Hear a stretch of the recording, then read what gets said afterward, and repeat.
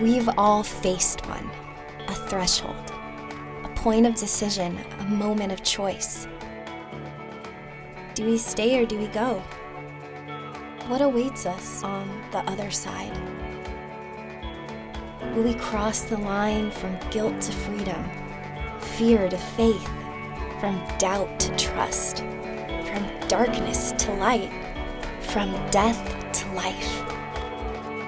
So you're here at the threshold. What will you do?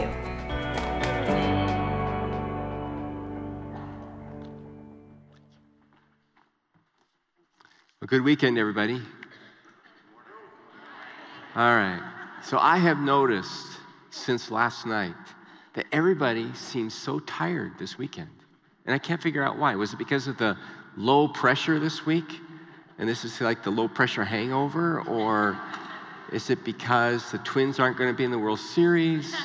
Are you fearful that the Vikings won't make it to the Super Bowl? Are you just plain tired out? Okay, all right.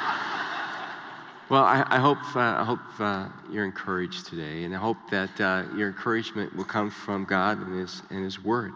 We are in a series called Courage, and in this series, we've been talking about how to live a courageous life. Last weekend, we talked about the courage that it takes to remain successful in the eyes of God, because what so oftentimes happens, as we learned last weekend, is that when God gives us success, we claim it for ourselves. Look what I did, look what I accomplished, and we actually move away from God. That's why we have these stones up here, because we talked last weekend about how when God led Joshua and the children of Israel across the dry riverbed, because God walled up the Jordan River, that God then said, go back and take out 12 rocks and pile them up on the other side. There would be a memorial forever, it says, for you to remember that I am the source of all your success. And then God called them to visit that memorial and do three things, I said. First, remember God's greatness. Secondly, recite God's goodness. And thirdly, renew their faithfulness, their commitment to God. And we said that as important as that was for Israel, it's also important for you and for me to do the same. And I said, one of the rocks that we need to have in our life is the Word of God. And whenever we come to the Word of God, we remember the greatness of God, the goodness of God. We recite our commitment to Him. Just your being here today is another way. Being in this place to worship and to receive from God's Word, and this is an opportunity for us to remember, recite, and renew our commitment to Him. Your giving, prayer, so many different ways, because we don't want to lose source of our success. That first group of Israelites under Moses' leadership had an opportunity to cross over into the promised land. But it seemed like all of a sudden, after only 40 days in the wilderness, they forgot about God's greatness. They weren't thinking and reciting God's goodness, and they were disobedient instead of being obedient to go into the promised land. Do you remember that story?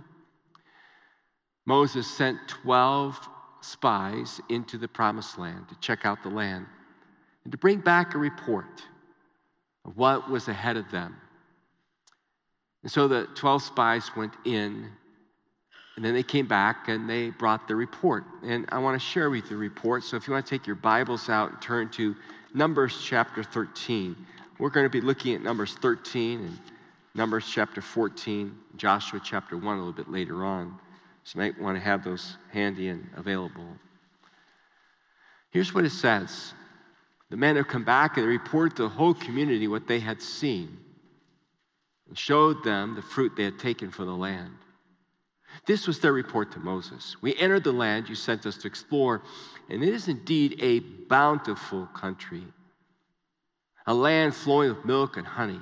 Here is the kind of fruit it produces, and they brought some samples. Now, over in Deuteronomy chapter 8, God gave them a more detailed preview that I want to read to you. In verse 7 of Deuteronomy 8, it says, "The Lord your God is bringing you into a good land of flowing streams, pools of water with fountains and springs that gush out in the valleys and hills, is a land of wheat and barley, grapevines, fig trees, pomegranates, of olive oil and honey. Sounds delicious, doesn't it? It's a land where food is plentiful and nothing is lacking. It's a land where iron is as common as stone and copper is abundant in the hills. Now put yourself in the place of an Israelite. And that's what you're hearing these spies come back. Wouldn't you be excited? Wouldn't you be happy to go into that land and now start taking advantage of all the bounty and all the blessing that God has brought? Wouldn't it be an opportunity to say, God is so good, look how he's going to take care of us. Oh, how we wish our ancestors were here with us to see this moment. Can't wait to go and embrace what God has for us. And then 10 of the 12 spies suddenly stop. And in the midst of all the good news, they turn it around and make it bad news. Have you ever met somebody like that? You know, some people have the gift of taking good news and making it bad news. You ever met somebody like that? Has that ever happened in your life? I am sure. I'm not going to ask my wife to testify to it today, but I am sure there have been times in my own family when I've taken good news and made it bad news. And these guys, they turn all this good news into bad news. They say it's a great land, it's a great opportunity, but it is unconquerable. We can't have it. We're not going to make it. We look at their bad news report in Numbers chapter 13, verse 28. They say, but the people living there are powerful, and their towns are large and fortified. We even saw giants there, descendants of Anak. The Amalekites live in the Negev. The Hittites, Jebusites, Amorites live in the hill country. The Canaanites live along the coast of the Mediterranean Sea and along the Jordan Valley. In other words, this is a land just filled with parasites. Hello, Jebusites, Canaanites, Amalekites. Wow, we're slow today, all right? You know, parasites. Okay, I'm moving on. It's not good. It worked last hour. All right. But Caleb, verse 30, but Caleb tried to quiet the people as they stood before Moses. Let's go at once to take the land, he said. We will certainly conquer it. But the other men who had explored the land with him disagreed. We can't go up against them. They are stronger than we are. So they spread this bad report about the land among the Israelites. The land we traveled through and explored will devour anyone who goes to live there. All the people we saw there were huge. We even saw giants there, the descendants of Anak. Next to them, we felt like grasshoppers, and that's what they thought too. In fact, things get so bad, they're ready to stone Moses, go back to Egypt. Can you imagine? I mean, the whole thing just turns sour and negative. In fact, there's a verse that's very troubling, Numbers chapter 14, verse 3. They cry out and they say, why is the Lord taking us to this country and to have us die in battle? Our wives and our little ones will be carried off as plunder. Wouldn't it be better for us to return to Egypt? Do you hear what they're doing in that verse? They're in essence saying, the God who sent plagues on Pharaoh and released us from Egypt, the God who divided the Red Sea, the God who provides food and water in the wilderness, that God, our God, is not a big enough God, not a powerful enough God to defeat the gods of our enemies, of all those Canaanites and the others who live in that country. That's really sad, isn't it? They have such a small view of who God was. There was a book written many years ago. I think it's still available. You should pick it up if you don't have it. It's by J.B. Phillips. J.B. Phillips. And the title of the book is simply, Your God is Too Small. Your God is too small. Their God was too small. I want to ask you a question. Is your God too small? Or as a church, is our God too small? I think a lot of us say, no, my God is great. He's powerful, he's almighty. But the question is, does the way we live, the way we think, the way we behave, does it match that same proclamation? Or is it possible we're kind of hypocritical? I know I could be at times where we can say, our God is great, there's no other like him, but then our attitude, our demeanor, the way we live our lives, the way we run our church is like God is too small. God is too small. The way we lead our families, God is too small. You know, one of the troubling things in this whole story is that they want to go back to Egypt. And I just want to say, really? You want to go back there? I mean, did they forget what Egypt was like? Egypt is where they felt the sting and the slice of the whip. Egypt is where their baby boys are being thrown into the Nile River. Are things so bad that you want to go back and live in Egypt? Is God so weak? Is God so bad that you'd rather be in Egypt under those demonic gods in Egypt than following the living God in freedom and in faith? You'd rather go back to slavery than to freedom? And then I realized how often we want to live in Egypt too. How often we just kind of give up and surrender and say, just got to learn to live in Egypt. Just got to learn to be here. Just got to learn to put up with the culture. Just got to learn to live in the world. It's just got to be the way it is. A lot of people have that defeatist attitude. A lot of Christians have that defeatist attitude. Why is that? Why is it we're okay with living in Egypt? Why is it okay to just be a church in Egypt? I think it has to do with mindset. Mindset. See, all of us are born with a sinful nature. And our sinful nature, our very beings, are drawn toward the negative. Researchers who aren't even Christians tell us that the default of the mind is always to the negative, always the negative. If I just stop talking for a while and give you like 3 minutes, within 3 minutes, your thoughts are going to drift to the negative. And usually the negative has to do with problems in our lives, in our families, in our world. And I think all of us would agree that right now we live in a very negative culture. Have you been watching the news? It's so negative. Conversations are so negative. And we're always talking about problems. Problems in our lives, problems in our families, problems in the world. I'm not here to say problems don't exist, but we talk about them a lot. We get consumed by our problems.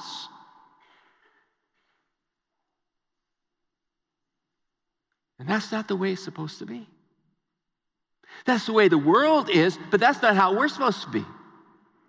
Indeed, the Bible tells us that we are no longer of this world.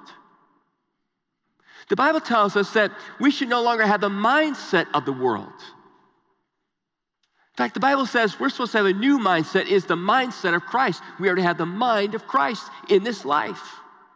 And that mindset of Christ is to be very different from the mindset of the world, because if you think about the mindset of Jesus, read the Gospels, was very positive, was very optimistic, was very good. He was a realist. He saw the trouble in the world. He saw the darkness of the world. He saw negativity around him. He dealt with problems every day. But he looked at the negativity and looked at the problems as an opportunity for God's goodness to be seen. And that's what we have to do as well. And we need to remember something's happened inside of us if we're the followers of Christ. Now, I've been reading a little bit over in the New Testament, 1 John chapter 4. I encourage you to read it later today and take your time reading it, because it is just pregnant and full of wonderful, powerful truth for our lives. And over in 1 John chapter 4, we learn that we're no longer of this world. Something's happened to us. It's like God took us out, put us back in with a different mindset and a different idea. So for instance, in 1 John chapter 4, verse 4, he says, "You, dear children, are from God." And he keeps saying that over and over again. You're not from the world. You're not of the world. You're in the world, but you're not of the world. You are from God and have overcome them. That is the world, the mindset of the world. Because the one who is in you is greater than the one who is in the world. Verse 5, he says, they are from the world and therefore speak from the viewpoint of the world. That's what Israel's doing. They're speaking from the viewpoint of the world. That's what we oftentimes do. We speak from the viewpoint of the world, from the viewpoint of the news, from the viewpoint of the culture. We're not supposed to speak from the viewpoint of this world. We're supposed to speak from the viewpoint of Christ and His Word. He says they speak from the viewpoint of the world, and the world listens to them. We are from God, he says. And then he says the most profound thing that we'll unpack sometime later on, but I want to get it in your mind so you can wrestle with it a little bit. And that's found over in verse 17. He says, this is how love is made complete among us, so that we will have confidence on the day of judgment. In this world, we are like Jesus, it says in NIV. But a literal Greek translation goes like this, because even as the one, capital O, but even as the one is, so also we are in the world. Do you hear what he's saying? You're not of this world. You're of Christ. Because his Spirit lives in you.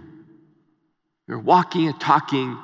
You are the walking, talking presence, not just individually, but as a church, because we're the church of Christ.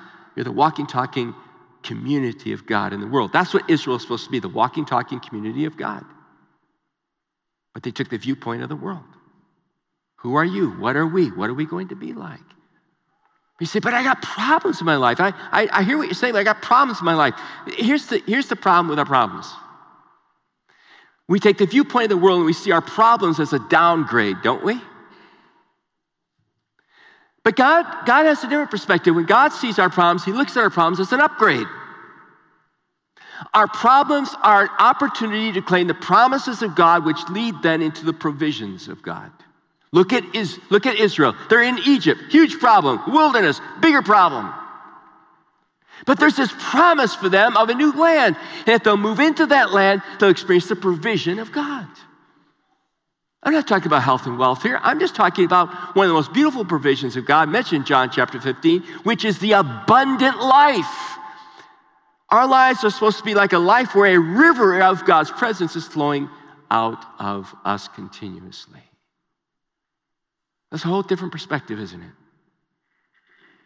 So I have a question I'm going to give you today. It's a new question for me. It's a question I'll ask the rest of my life. It has really taken hold of me this week. It's a very simple question. You can write it down. And it's a question I want you to ask God, not me, not any of the pastoral staff. I want you to ask God this question when you face a problem, whatever the problem is. Here's the question. Lord, who is it you want to be in my life? Lord, who is it you want to be in my life that you could not be without these circumstances? Lord, who is it you're wanting to be in my life that you could not be if it were not for these circumstances? If Israel stays in Egypt, they'll never know God as their deliverer, as their provider, as their protector, as the great God that he is. Paul said, Lord, remove this thorn in my flesh. He asked God 3 times, but God said no. And I'm going to translate this and kind of paraphrase it. In essence, what God said to him is, Paul, if I leave the thorn in the flesh, you'll never know my power. Because God says to him, when you are weak, then I am strong. Lord, who is it you want to be in my life that you could not be if I did not have these circumstances? I want you to ask God. And I don't want you to just ask and expect an answer immediately. I want you to persevere in that question because God has his ways and his times of revealing that to you and me. That's your assignment this week.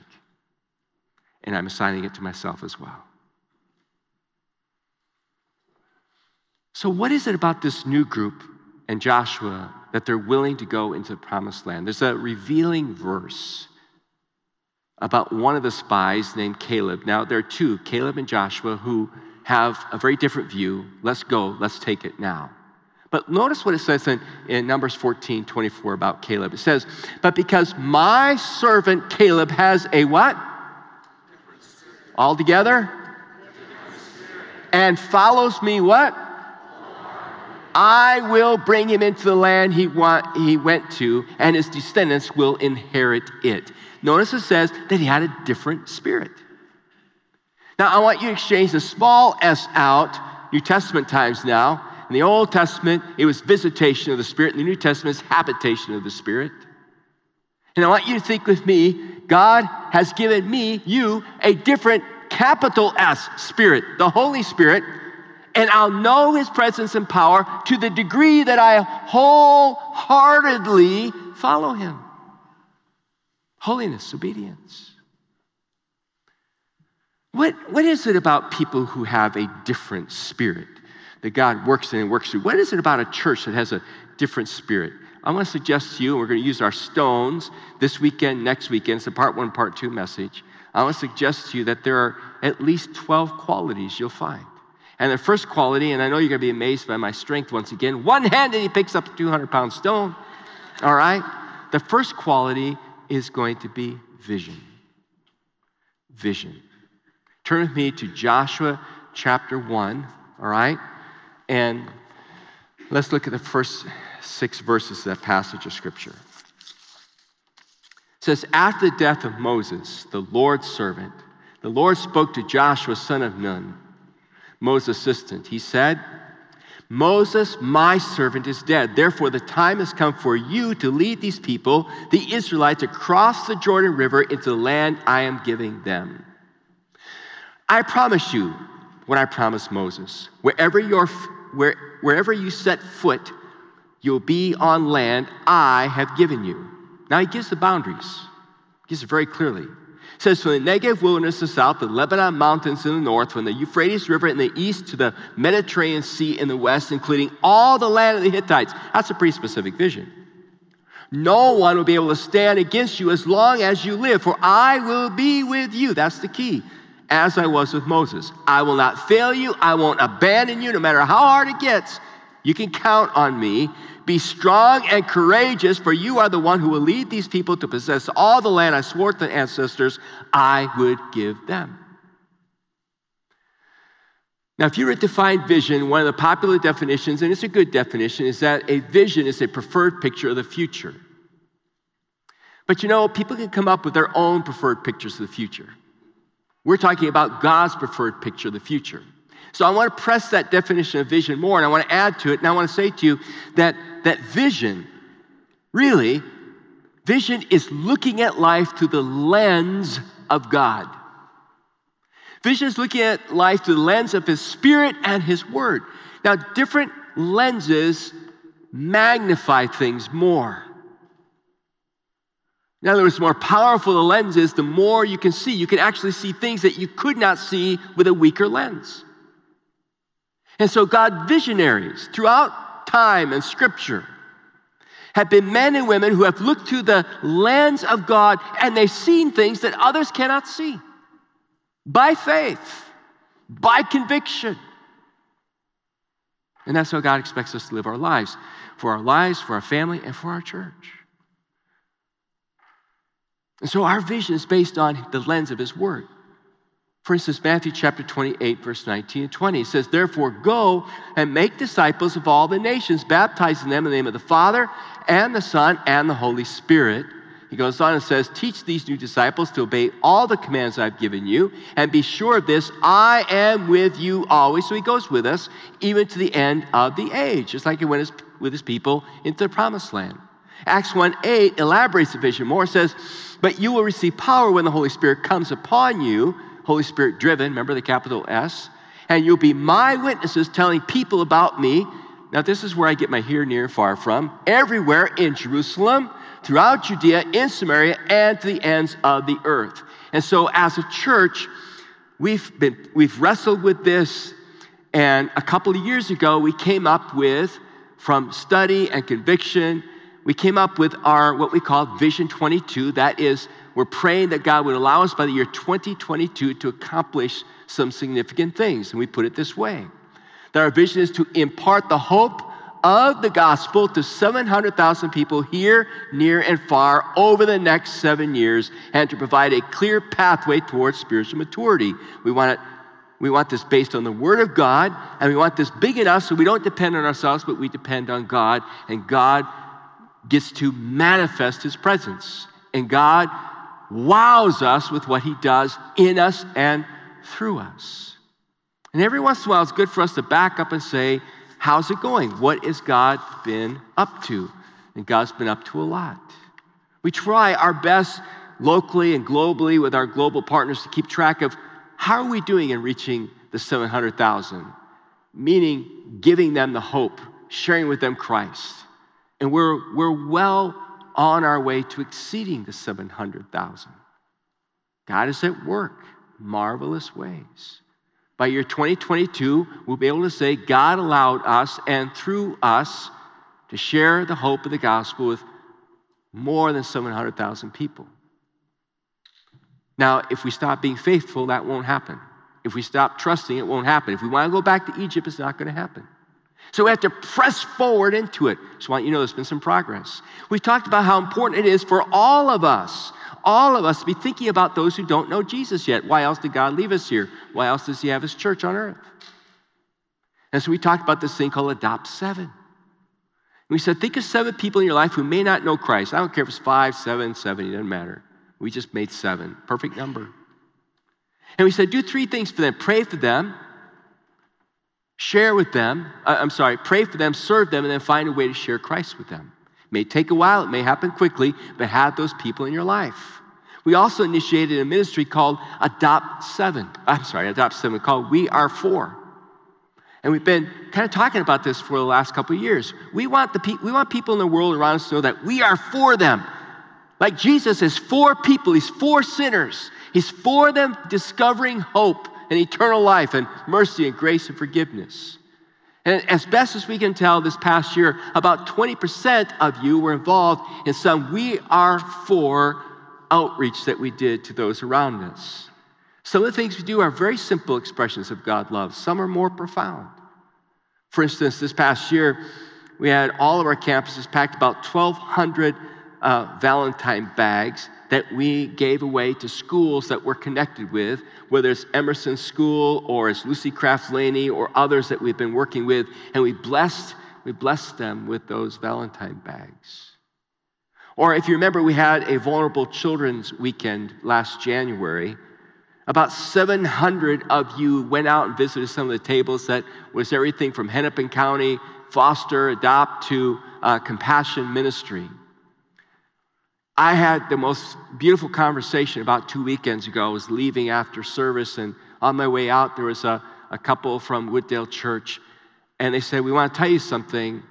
And the gentleman said, I hope I can get this out, and keep it together, and he did. He said, we went to the Hennepin County table, and we got all kinds of information. We talked, interacted with them, but God didn't lead us at this point to do anything with it. However, we have 2 of our kids, one of our kids and their spouse, who live in another state out west, and they've not been able to have children. So we started telling them everything we had experienced and what we heard, and as a result of it, they said the short of it is they are now in the process of adopting 2 children. And they said to me, if we hadn't done that here, that wouldn't be happening there. Isn't that cool how God works in marvelous and wonderful ways? Yes, give God a hand. All right. Last year, you gave over 41,000 pounds of food to those who are hungry and in need. Through Sheridan Story, we provide food for several schools for children on the weekends who have food insecurities. We have folks who monthly serve at Source Ministries, providing ministry to people.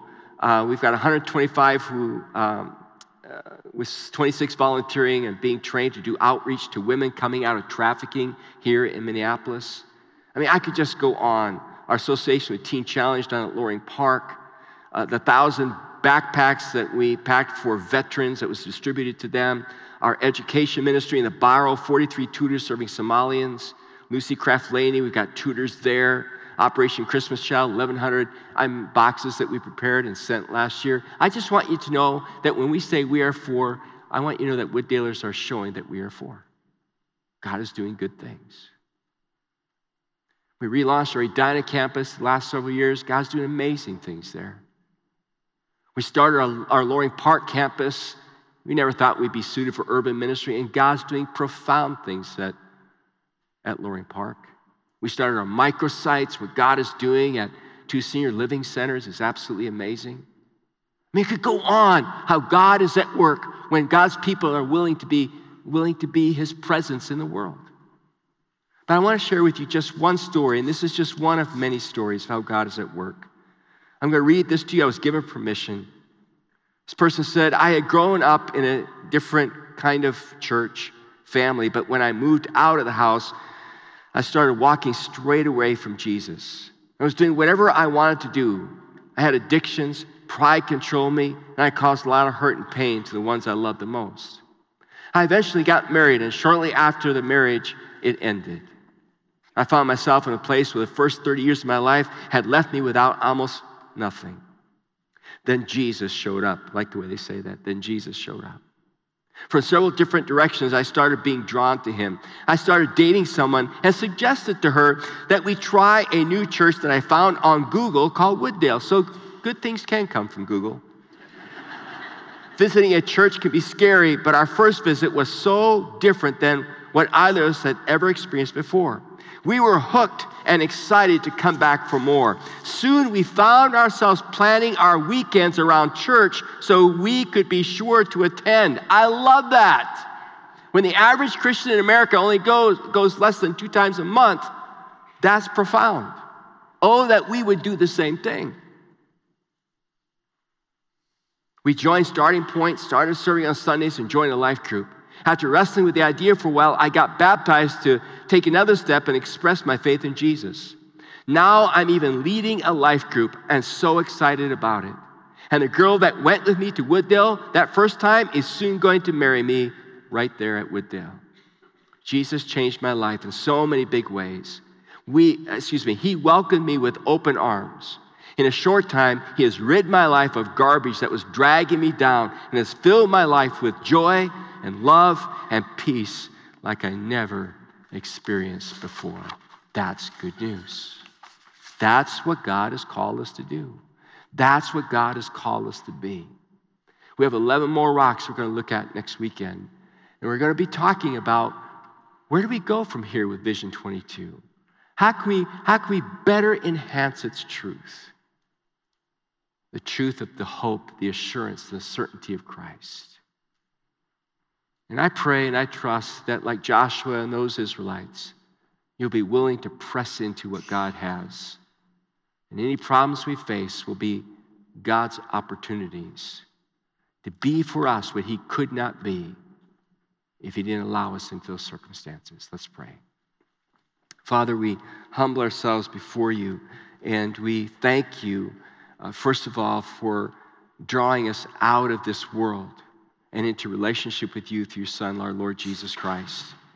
Thank you, Father, you have sent us back into this world, back to be your witnesses, back to be your presence, back to be your voice, back to be your power. Lord, we want to not get caught up in Egypt, but be caught up in your kingdom, be used by you to accomplish, Lord, your will and your purposes. So, Father, I pray, stir our hearts, stir our minds to let you be yourself in us and through us. And for that, God, we'll give you glory, we'll give you praise, and we'll give you honor. In Jesus' name, amen.